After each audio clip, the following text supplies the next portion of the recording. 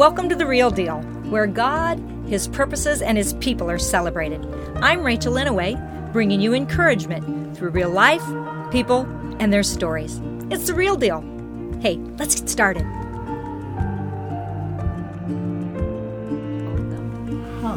So back by popular demand, I have my father, Richard Heggen, with me, and I am really glad. Dad, the response to the first podcast of The Real Deal with you, my hero, RD for Real Deal, was very positive. So I'm glad that you're joining me today, and I'm actually joining you because I'm here in your home. So thank you for being with me. Okay. You excited? Yeah, I'm ready. You ready? Okay, so what I want you to do today is I want for you to tell me, you know how we treat you like a jukebox? We tell you, like, tell us different stories or whatever. You can tell us some stories, and I may ask you some questions. That's a deep well. I may ask you some questions, but whatever you'd like to share, go ahead and let me know. You have a story for me or a joke? Oh, I have several of them. Okay, tell me. Anyway, when I was in high school, we used to have a game, and they would name a subject, and I would tell a story. Seriously? We'd go on for hours, and maybe all night sometimes. Just call out something? Just give me a subject, and then I'd tell them a story. They couldn't believe it. Yeah. Anyway, I don't know if you were with me or not, but in the living room, there are Charles Ames chairs. Yes. The real ones. Yes. Bought them downtown Minneapolis at the big store, and we were unloading them out here. Were you here? That and the architect walked by? I'm not sure. Okay. Okay. Anyway, we were unloading the chairs, and he saw them, and he said, "Are they real or knockoffs?" I said, "They're real." "Thumbs up," he said. He was from Winnipeg, Canada, a friend of mine, architect. Anyway, the real deal, if you have a chair that's Charles Ames chair, you look at that and you know what it is. Right. Now, there are some knockoffs, and sometimes they look a lot like the real thing, but they're not the real thing. And every time you look at that one, you say, "Oh, well, that's not the real deal. That's not That's the real. not the real deal." And it may look like it, it may even act like it, but you just know somehow it's not the real thing. Now, I have a story about, I just read this, and I have a theory about, you ought to always give the credit to where you get the story. I agree with you. Because you're going to be getting information somewhere. The theory is, if you copy from one person, it's called plagiarism. If you copy from a few people, it's called influence. And if you copy from a whole bunch of people, it's called research. Right. And so somewhere along the line, everybody gets help from somebody. And the smart thing to do is give credit where the credit is due. And I'm not sure that that's not a biblical thing, but the Bible says... But it certainly honors the person, so that's biblical. Yeah, the Bible talks about give honor where honor is due. That's right. Instead of credit. It's probably the same thing. Anyway, I read this story the other day, and I can't give the credit because they didn't give the name of the person. Yeah.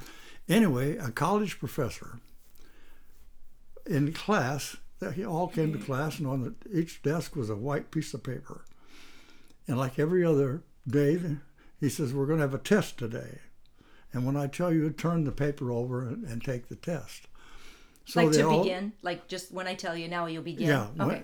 So they all get in, they all sit down, and they all look at this paper. He says, "All right, begin the test."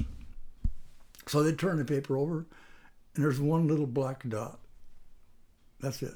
One little black dot on the page. He said, "All right, now write what you've seen. Tell me what you see." And so they all wrote about the black dot, and they went on and on and on. After everybody, like 26 people, I think, in the class, then he read what each person said. And when they got all done, he said, "Isn't it amazing that nobody mentioned that beautiful piece of white paper that the black dot was on?" Yeah.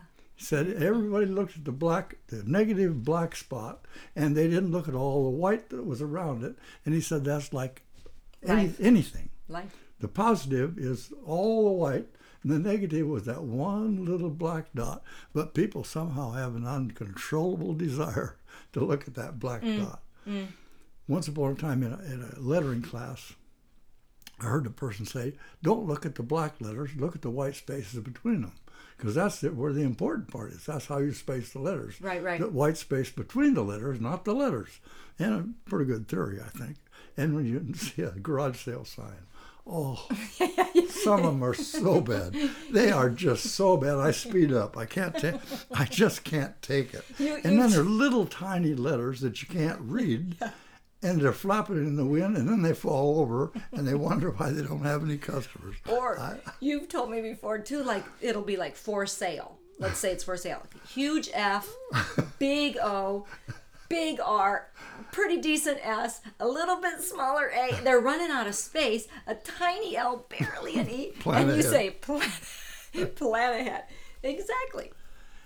Anyway, whether it's a knockoff, whether it's real, people understand what the real deal is. Yeah. You don't fool young people. You don't fool kids. They can tell whether you're real or not, and sometimes they'll even challenge you, or they'll tell you. Yeah. If you're not being authentic. Yeah, they'll tell you flat out if they don't believe what you're telling them. Anyway, another story.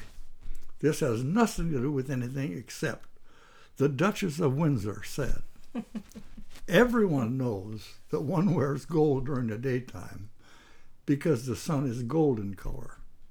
And everyone knows that one wears platinum at night because the moon is platinum in color.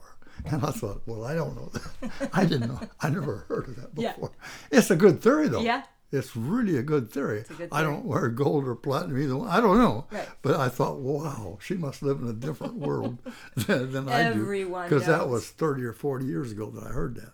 Yeah. Anyway, one of my favorite people, I gave a speech one time, and he was there. And after I finished, he said something like, not exactly like this, but something like this. He says, Dick, when you're giving a speech, don't yell all the time. He said, you pause now and then, whisper now and then, speed up, slow down, do all these different things to keep the audience, with you. Because if you yell all the time, he said, pretty soon it's like beans for breakfast, beans for lunch, and beans for dinner.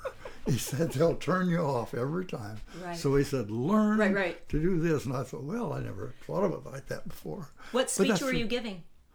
Oh, I don't know. I don't remember. It was about art or something. But that's really true. Pace, timing, volume. Timing is everything. All of it. Timing is everything. Yeah, it all makes sense. But anyway, and then he says this, Dick, you get up in front of that crowd and you talk about art like you're asking people to come to Jesus. With authority. Yeah, he says, you get all excited. He says it's like a Baptist preacher or something. Oh. Okay, tell me about the time where you and your colleague, Bruce, were supposed to do something and, okay, I'm going to get it wrong, but do you know what I mean? Yeah, okay, tell that one. We were judging a show out in Scotts Bluff, Nebraska. That's a long ways. We drove the MG out there. And that's a long ways. Anyway, it was hot. The tiny hot. MG midget the whole way out there? Yeah. And we had to judge 3,000 artworks. And so we were there for 2 days, 2 full days. And at the end of the 2 days, I said, Bruce, we're ready to go. Let's just pack up and go have a steak and head home. Right. So I didn't realize that we were supposed to stay for a banquet that night. So we went out and ate this big steak. We came back and we couldn't eat. And there's this Cherry County, Nebraska is famous for beef steaks. Okay. And they were all brought these big steaks out for us. For the banquet. And we couldn't eat them. And then they said, well, you're staying for the program, of course. You're speaking. And so I said to Bruce, we had 5 points. We're going to judge all these things. We have 5 points. Do you have the... No, he said, I left them on that bedside table in the motel. Oh, okay. I said, well, man, I don't know. I don't know if I can remember all 5. So I said, okay. So I said, I'll go. So I got up there and I told him what we used. I said, I brought Bruce with me and he's going to help me judge the show. And so we all this. And so I gave it 1 point or point 2, with authority. Point 3. And then I couldn't remember any other. So I said, I'll tell you what, I'm going to turn over to my friend Bruce and he'll kind of wrap things up for you. And Bruce got up on the stage and he couldn't remember. And he walked back and forth and back and forth. I thought he's never going to say anything because I was winging it. And so finally he said, he thought of one evidently. Okay. Because he said, this is point number 4 or whatever. And he went on to tell how we used that, and we judged all these things twice. We put them all up against the wall, we turned them back and all that. Anyway, he says, I'll tell you what. I respect Mr. Heggen so much, I'm going to turn it back to him. So I had to go back up there. And I don't know what the people in that auditorium, there are a lot, maybe hundreds. You know. Yeah. And right in the front row was a guy named Markshausen, famous guy. I'd seen him on Johnny Carson and whatever. And he's an art professor at a school in Nebraska, but he was really, really, really respected, well-known guy. Anyway, I thought, and Bruce, he paced back and forth. He told everybody that story. Well, it was a little shaky, I guess. But so it was double. We're good friends. Yeah. As a matter of fact, I helped hire him. So it wasn't like we were just all together bad. Anyway, you need to learn to make decisions. I told you this story before.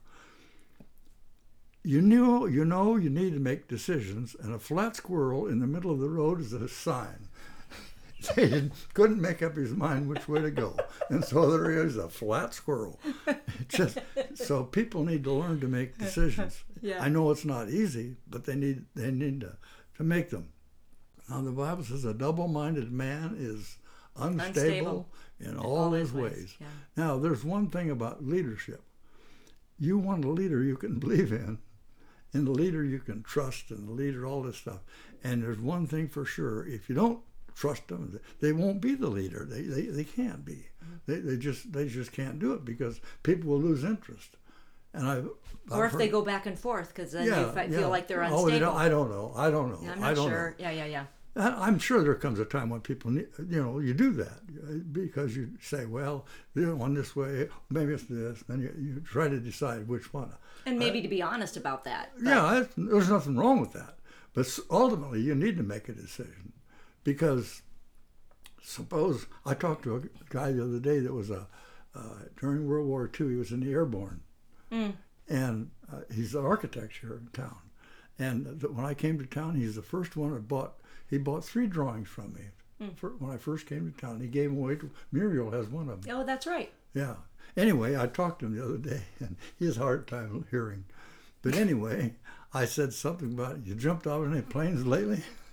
Because that's what he did during the war. Yeah. He says, I've jumped out of perfectly wonderful airplanes. They were flying right along, but I jumped out, and I thought, that's a neat story because there was nothing wrong with the plane. Right. But they're taught to whatever, bail out and do whatever it is.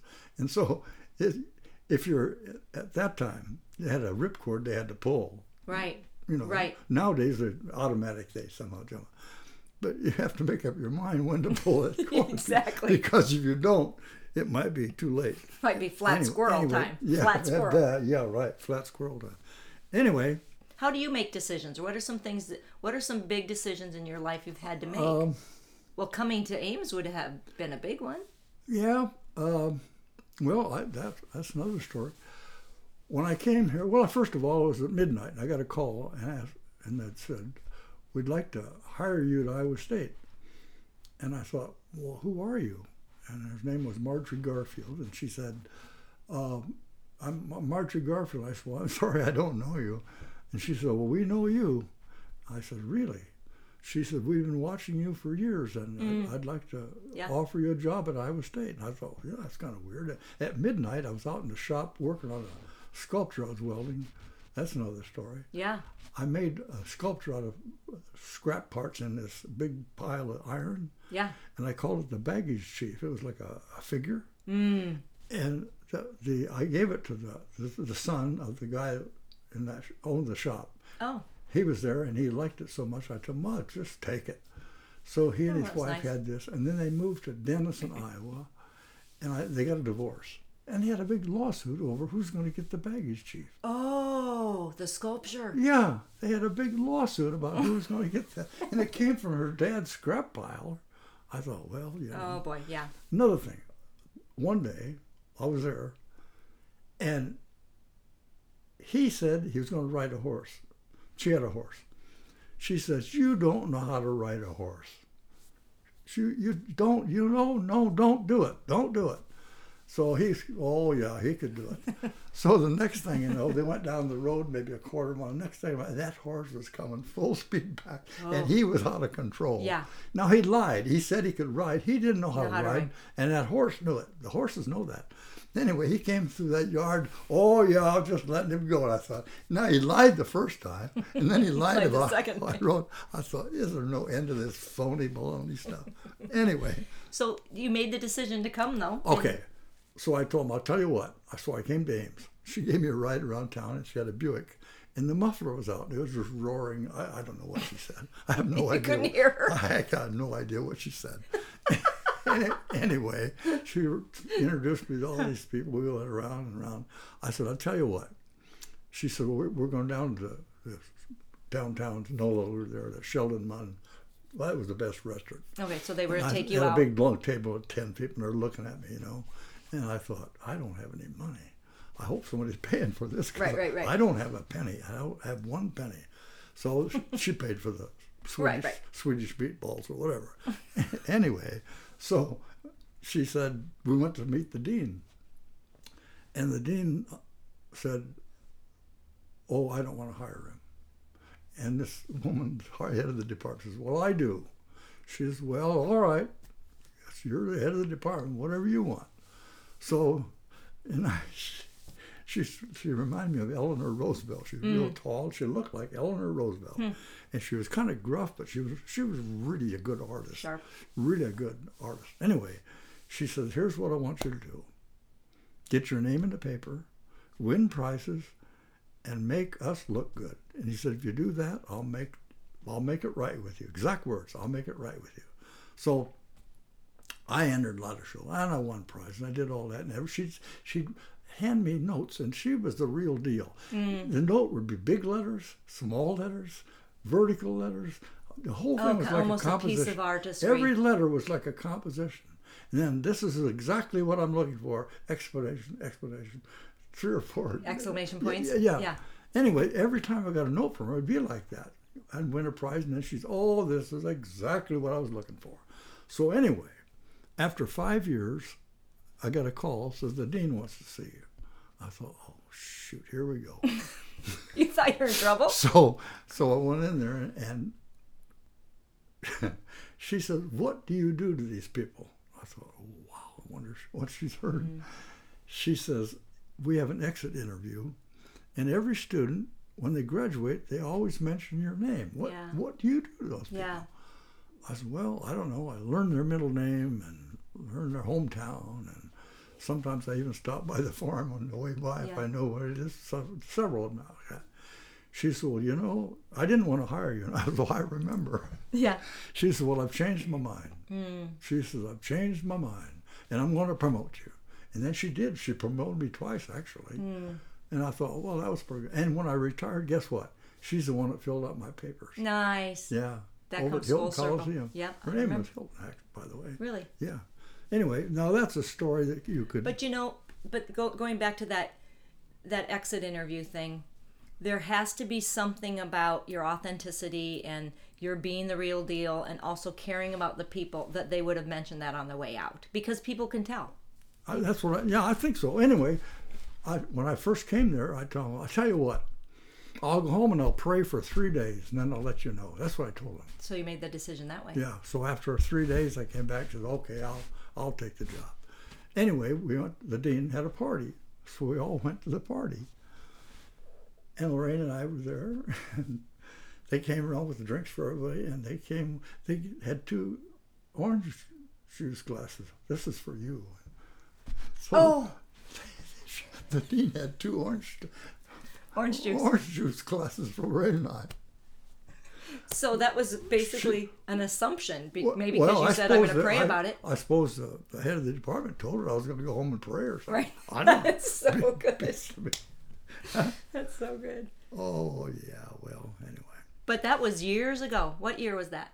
1966. 1966. Yeah. And you were at Iowa State for 30 years? Yeah. Yep, 30 years. I finally graduated. But Professor Emeritus. Well, I don't know if people know what that is. First of all, they said they were going to make me a distinguished professor. I didn't know what that was. Yeah. I didn't know what that was. And I thought, okay. Okay, sure, whatever. And the dean says, I don't think you understand what I mean. Yeah. We're going to make you a distinguished professor. I said, well, okay. If you want to give me something, for what I've done, that's fine. But I'm looking forward to what I'm going to do. And I don't look back. I'm going to look forward. There you go. I don't think you understand. He said, this is the best we have. This is it. There's no better. Yeah. This is it. The top. This is it. And I thought, well, okay. And I didn't realize it. Now, afterwards, when I went to this big, I don't know what you call it. Kind of like in a ceremony, awards ceremony. ceremony. Yeah, they gave me that great big plaque with all that stuff on it. Yep, I remember it. And I thought, wow, I don't know if I don't want to do this. Go out on that stage with all those people. And this, I won't give you his name, but famous guy says, if I were you, I'd walk straight and tall right out there and pick that up. He said. Yeah. Well, it's an honor. Oh, yeah. Well, it's an honor. Okay. Afterwards, I figured out, man, on the campus, people would bow and curtsy and salute. Salute. Yeah, I thought, wow, they're right. This is the big deal. Yeah. And I don't know. I still think it's kind of... Now, there's another one called emeritus. That's when you retire. Then they have to vote whether you're worth it again. Oh. And if you're worth it, then they make you a professor emeritus for life. So you were distinguished professor emeritus. Yeah. Yeah. And people don't really know. And why would they? They wouldn't know what it is. Right. No, I get that. And they wouldn't have to know. But then some people, they don't do that. But you see, there's be somebody on television, they'll say Professor Emeritus. They always add that. That's because they've been voted on after they retire. Yeah. Otherwise, they just say retired, Yeah. I guess. Well, what I appreciate about you, Dad, is that you won't shy away from that. But that's not your identity. Your identity is who you are, and then by the way, you've been awarded that. Some people get titles and stuff that define them too much. But what I love is that you are who you are, whether that was said about you or not. But both of us, encouragement is important. It's not wrong to have those things. It encourages us. It makes us feel good about that. But that's not what defines you, though. Is my point. You're secure in who you are, when I and then told those them, things are good. I'm looking forward to what I'm going to do now. Exactly. Not what I've done. Yeah, go forward. Yeah, I think if people would be better off if they do that, because otherwise you're trying to please somebody else to get something, and that's not the real deal. That's not the way to do it. It's just it just isn't right. It's almost not true to yourself. I won't say it isn't right. It's just like it's not authentic, because if you know what you want to do and you know why and you know how, and you just do that. And you don't even think about maybe it won't please this person. Right. So, big deal. Yeah, you're not trying to do everything on life's chessboard. You're just moving forward. There are some people, I think, they say, oh, you can't do this and you can't do that and you can't wear this and you can't wear that. And they go through this whole big deal. What do you mean you can't? Exactly. Like, it's hard to look cool. That's a joke. I'm not trying to look cool. I'll tell you what. Yeah. But it is hard to look cool when you're just normal. Yeah. You're just a character in But I want to go back to that. So you get this award, and you've been in the art world for all these years, but that showed up early on in your life, right? You have giftings in that showed up as a little kid. I mean, your teachers knew that from the beginning, right? Yeah. My first grade teacher, I drew a picture of a mouse. And she raved about that mouse. She just raved about that mouse. Probably because I lived where there were mice. I knew what a mouse looked like. And she just went on and on and on about that mouse. And I had kind of blonde curly hair. And that was and then she'd put her finger on the top of my head and all of these curls. Curls. And I'd say, oh, get away from me. She was really a pretty lady, but I'd say, oh, I get so embarrassed when she... my life. So she liked the mouse. I just thought of this the other day. When I believe it was first grade. I don't think it was second. I think it was first grade. I played the part of a dog named Rover. And I sang the song, Old Dog Rover Through the Fields of Clover. And I tried to look that up and find it. I can't find it anywhere. But it was an operetta. And here I was with a dog's mask on, singing. So, Dad, was that like a one-room schoolhouse? Well, Not really, right? Well, not really. Well, it was. Our school had two classes in each room, like first and Two second, grades, one right? room. Yeah. And then third and fourth was in another Right. room. Fifth and sixth was in another room. Seventh and eighth was in another room. And then high school was. Right. Of course, it wasn't very big, you know. Yeah. I talked to some girls the other day. How many were in your graduating class? Just 600. 600. 600. Yeah. Okay, so wait a minute. But there's also a story that I remember about you when you draw a bird. To what? You drew a bird for somebody or That on the was, blackboard that was or fifth grade. fifth grade. Okay, tell me that.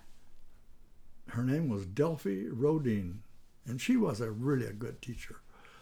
But anyway, I was kind of a scoundrel, you know, I just couldn't sit still. I just could not sit still. And you know, we didn't get to speak. Right. Nobody, you had to raise your hand to Right. speak. Nowadays they wander around here and there and all that stuff. I made up another story about that too. You got the walkers. Yeah. They get out of their seat and walk really low. It's like walk like a duck. Walkers. And the talkers, they're talking when Yeah. they're not supposed to. And the gawkers, they just sit and stare straight ahead like they're in Never Never Land or something. So they got the walkers, the talkers, and the gawkers. Anyway, I'm sure you saw them she all. says, I've been all of them. Yeah. She says, Richard, could you draw a blue jay for me?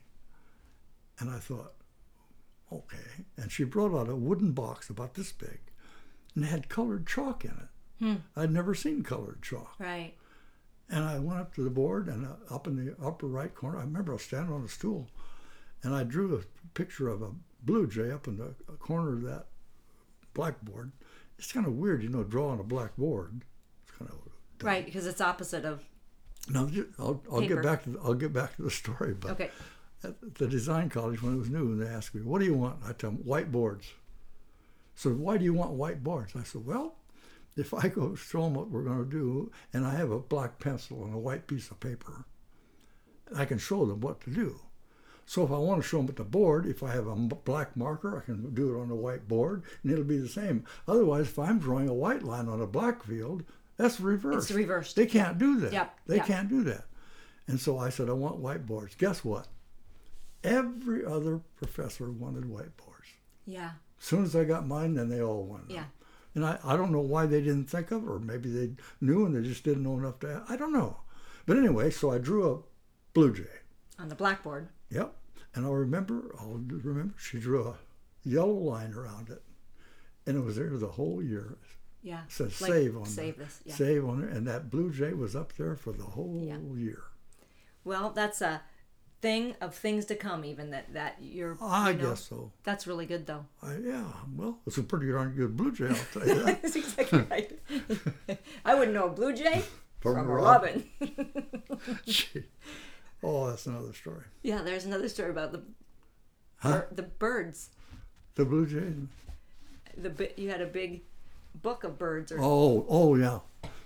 Yeah, that's why. because you were kind of a class clown. Being a clown. Okay. On the radio program, they used to have a radio program, and it was called Mr. Wimple, not Mr. like the clinic or whatever it is. Yeah, yeah. His name was Mr. Wimple. Okay. And he would walk around the block on Fibber McGee and Molly show, I think it was. And he walked around the block, and he always was a bird watcher. And he says he saw everything begin with B. He had black-eyed sparrows and bluebirds and bobolinks, and every week he'd have all these birds with beef or whatever. And so one day a bird flew up and landed on the windowsill. And Miss At your Rodine, school? yeah, and Okay. Miss Rodine said, "What kind of bird is that?" And all the kids, they raised their hand, "Blackbird, blackbird." I said, "It's a purple grackle." "Why, Richard, how did you know that?" I said, "I have a big bird book." And the kids fall on the floor and laugh. It was a good line. Right. Because they knew they'd heard that program the night before. So being a clown is not all bad. No. Not all it's good. not mean-spirited. Not but- all good, but they don't think you're serious, you know. Right. I don't know. She was a good teacher, though. You still like to look at birds, though? Oh, You yeah. still like to watch? I don't bird know. watch? I think the hawks are taking care of my birds. Really? I saw a hawk fly through the other day, and there's no birds around here. I used to have lots of them. But those hawks, I guess they catch them right in midair. I don't know. Let's pause a second. If you are enjoying The Real Deal with Rachel Inouye, subscribe, rate, and review it. I appreciate your support. All right, back to The Real Deal. So, you grew up the middle child, right? Yeah. So there's 3 boys, so an older brother, then girls, then you in the middle, and then girls, and then a younger brother, correct? Yeah. So tell me something about your upbringing that you want to share. Anything. Well, we were so free. We just could go anywhere. Right. And I've gone some places. Growing up on a farm. People didn't even know where we were, actually. I loved airplanes so much that I was in a little town, and a guy in a clothing store, I don't know what we're doing there, but the guy in a clothing store named Carlson said he had a plane. And he said, would you like to go for a ride? I thought, oh man, would I ever? And I think I was probably 10 maybe. Yeah. And I rode the bicycle 6 miles. He says, I'll meet you in this alfalfa field. Wow. So I rode the bicycle over there on, I thought, whatever day he told me. And sure enough, there he came down the road in his car and had a tin building out there on that acreage, like his hangar. And so a plane was silver. Anyway, it was aluminum plane. Yeah. But it had been in a hailstorm. And it was just peppered with dents. Just looked awful. 140, it was a 140 Cessna, I think. Anyway, so we pulled it out, and he had to prop it. He had to get out and spin the propeller to start it and climb in the inside. And he hold the brakes on or whatever, and he gets out and he starts it. And then he gets in. Yeah. You have to be careful because it could take off down. So we take off, and the south end was a great big cottonwood trees. Wow. And we went along, and I swear we just cleared them? Just cleared those cottonwood. I think the wheels maybe even hit the top of those trees. And we flew around, I don't know, maybe so many little towns around there. And then he landed. And we landed, and we got up, and the whole bottom of that plane was full of oil. It was leaking oil. Just black oil, the whole. And I thought, this could have been dangerous. No kidding. That's not natural, right? That's not supposed to be. Well, maybe he didn't know or care. I don't know. But boy, it sure was covered with oil. Now, nobody knew where I was. Yeah. See, nobody knew I was there. Yeah. They still don't know I went for that ride.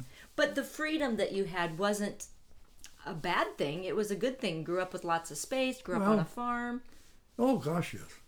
But it was so different because now everybody worries about everything. Like when you have Mom used to lock the screen door, the back door. And she'd say, now listen, young man, if you want something in the house, take it now because you're not getting back in till 4.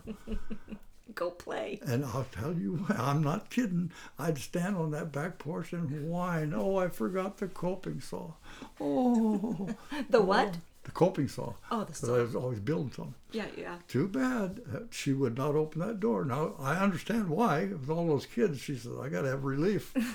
I got to have relief. Woman has to have some peace. Well, can you imagine, say there was 8 of us, and our parents, that's 10. Yeah. And sometimes there'd be a couple hired men in that same table. Yeah. People didn't complain about food, I'm telling you. They just ate. They didn't, because if you didn't eat it, somebody else would. It's so different. It is a different world. I remember eating a lot of chicken and bologna and cornbread. Cornbread, I swear, almost every day. Really? Cornbread. I like cornbread. Yeah, I do too. Anyway, just think how different that is. Yeah, so different. And we sat on ice cream stools, those metal ice cream stools like they have in the ice cream parlors. Yeah, those iron with the round. Right, with the round. We all sat seats. around the table on those stools all the way around. Huh. Yeah. Well, not the hired men and the folks, but all the kids. And my sister Betty loved sugar. Oh, she just loved sugar. And she was complaining because she didn't get as much ice cream as somebody else. Yeah. And our Uncle Paul was sitting right next to her. And she was looking this way complaining he was eating her ice cream the whole time. She looked down, it's about gone. He ate her ice cream. But she used to, she'd make fudge. Yeah. and she'd put it in her hand. It wouldn't even be solid yet. She'd put it in her hand, and she'd just eat it with her finger. With one finger at a time. Well, a sweet tooth, I get it. Oh, yeah. You have a sweet tooth. Oh, yeah. No sugar. Yeah. We stopped at her place one time. We were alley hooting. We go up and down the alleys in Des Moines. What's alley hooting mean? Just up, literally? Yeah, see what you could find. Copper and brass and stuff, you know. And we saw it. Walking? No, with a pickup. Oh, okay. Annie's dad. Okay. Or Annie's grandpa. Okay. Tom Tynan. Okay. And we go up and down the alleys, and so we went by the alley behind Betty and Ed's place. And I don't remember, we picked up a great big meat counter-like thing, like from a grocery store. Yeah. Oh, it weighed a ton. I don't know how we ever lifted that thing into that truck because we were trying to get the copper out of it and sell the copper. So you take it to like a salvage yard? Yeah. But we had to tear it all apart. We had to take all those planks and tear it all apart to get. Anyway, we went in the house and Betty Jo's standing on a stool in the kitchen, and I said, "What are you doing, Betty?" "Oh, Linda hid the candy." Her daughter hid the candy, and she was looking. So she's up on a stool trying to find it or get it out. Yeah. She's tall anyway, so that would have been up on a stool. Linda hid the candy. And good. Tom, so then she gave us cookies.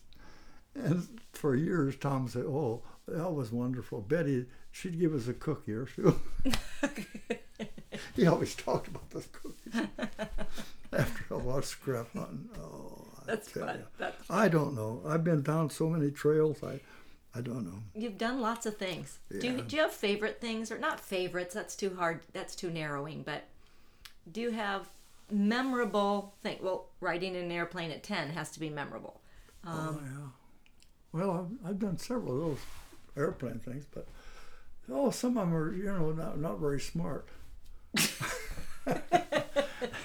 Well, I don't know, like I shot a shotgun from horseback.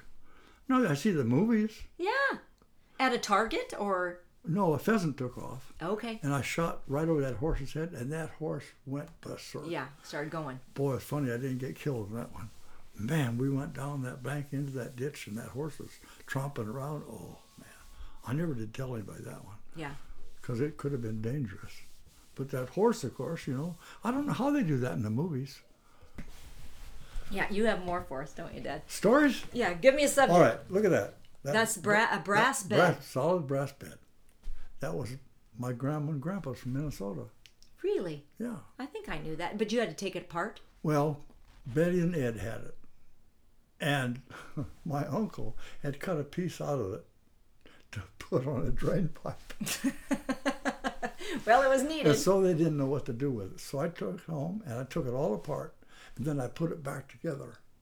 I put the parts back together so it looks like, Yeah, looks great. Looks like the real deal, when really it's just half of the bed. Some of the other parts I use for the walking canes, yeah. Some of the round parts are on the walking canes. That's where they came from. How many have you made now? You told me the other day. 28. 28 walking canes, walking sticks. And each one is the real deal. They're each different. The last one was from your tree out here. Really? Yeah. Yeah. I'm not done with it. It's out there. But I just picked it up the other day off of that one you brought home from first grade, Dad. Yeah. We had to plant it, like we get it on Arbor Day or whatever, and you bring it home and you can plant it. Little styrofoam cup. Yep. Look at it now. It's huge, yeah. Wow. That was years and years ago. Yeah. Yeah. See the tree, how big it's grown. Yeah. But friends, it hasn't been too long. It wasn't big. That's a song. So tell me some of your etched in you moments. Like, I don't know what they would be. Just, you're a great storyteller, but just some things you'll never forget. Well, I have an old car. The car would be like 10 years old, Yeah. And I had so many lights on that car. Everybody wanted to ride in that car because I'd hooked up lights in the steering wheel, lights in the gear shift knob, lights on the mud flaps, lights. I had 21 lights. I couldn't keep the battery charged because that's so many lights. And then I put fender skirts on this old car, and everybody wanted to ride in it because it was so different, Yeah. It was just a different deal.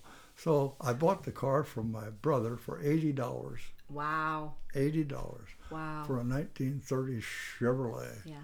Drove it for years and years. But you modified it and added all the light. Yeah. You kind of, Well, that's part of your creativity. You've always done that with Yeah. other things. Other people had nice cars, you know. And I used to look at that and say, oh, I'll never have a car like that.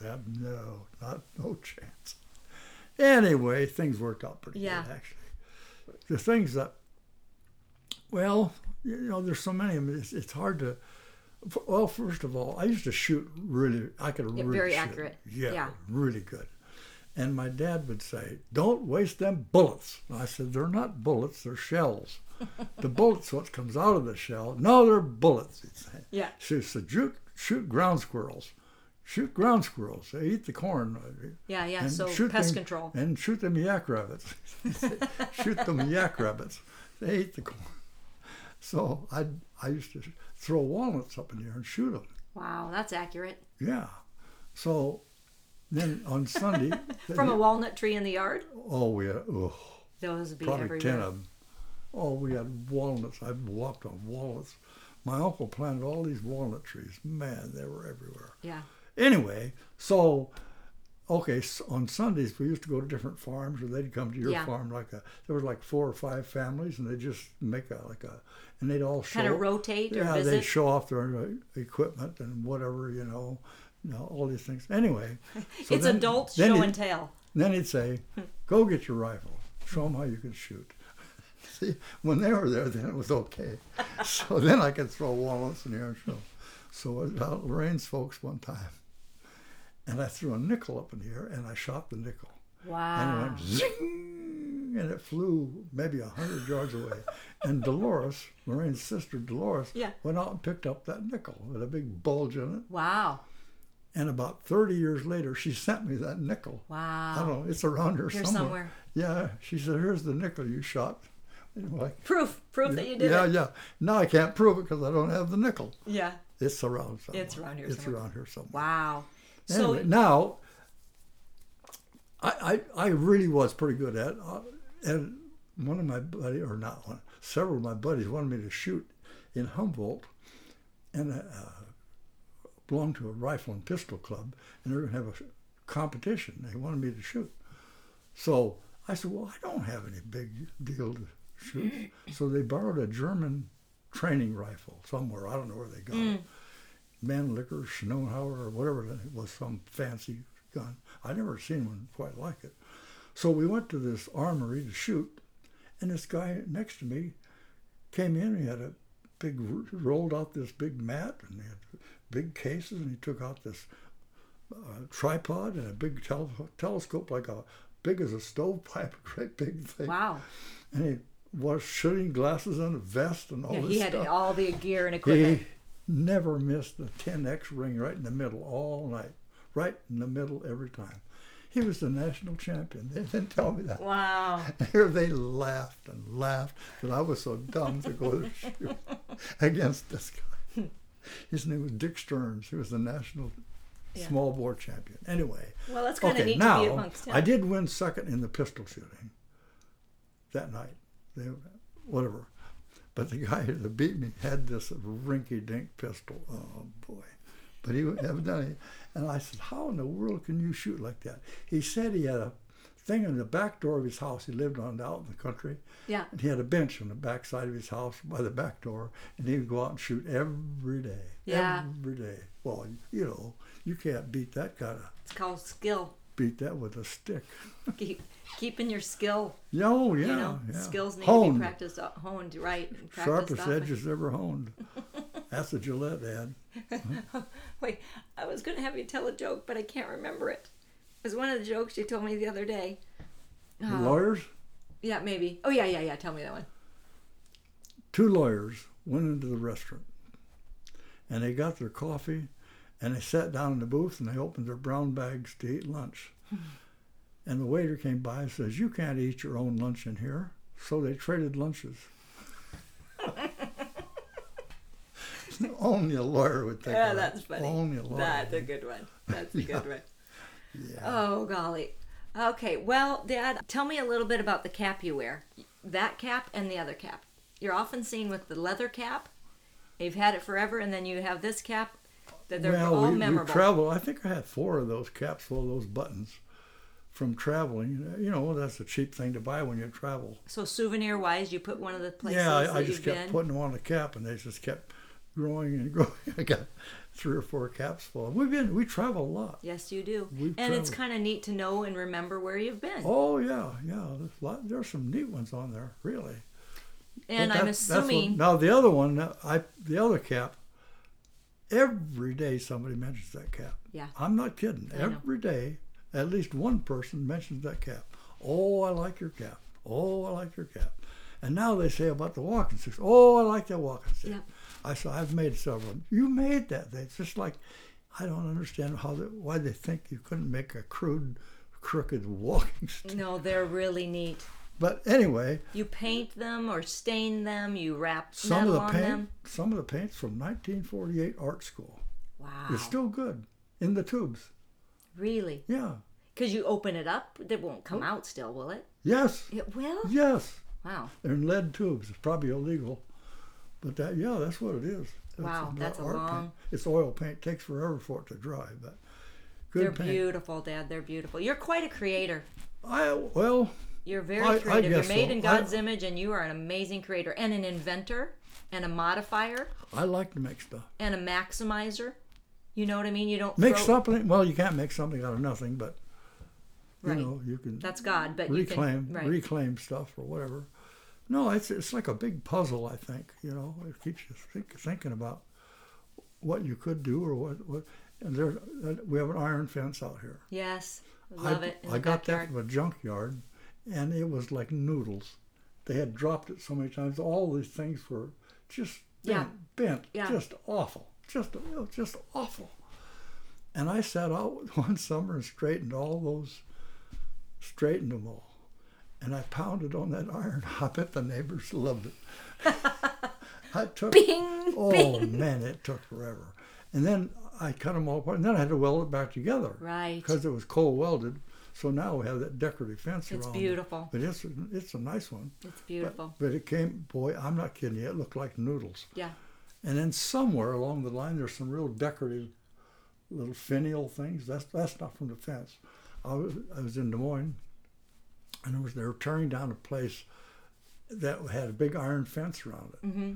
And I said to the guy, could I have some of those? He says, you can have as many as you can get off before we destroy it. Wow. So I had my little pliers. I always carry those. You always carry pliers in your pocket? I've got them right here. Always carry those little pliers. Anyway, I took off maybe 10 or 12 of those little things before they came along, and I had to move because they told me I had to get out of there. Anyway, some of those are out there too. Now, see, you can throw those away. Good. But why not use them for something? Right. Because they're cast iron. They're neat. They're the real deal. They are the real deal. Now, and that's actually a picture of, a lot of people would say, well, that's bent or that's broken or whatever. But I think even in the hard things of life, God can use the things that look like a bunch of noodles and make something beautiful out of it. Yeah. He literally can. He's really good at redeeming things and reclaiming things and refashioning them to make them even better than before. There's a whole big study about that, bara and yatzer and all those words that have to do with creating things. Yeah, everybody's different, of course.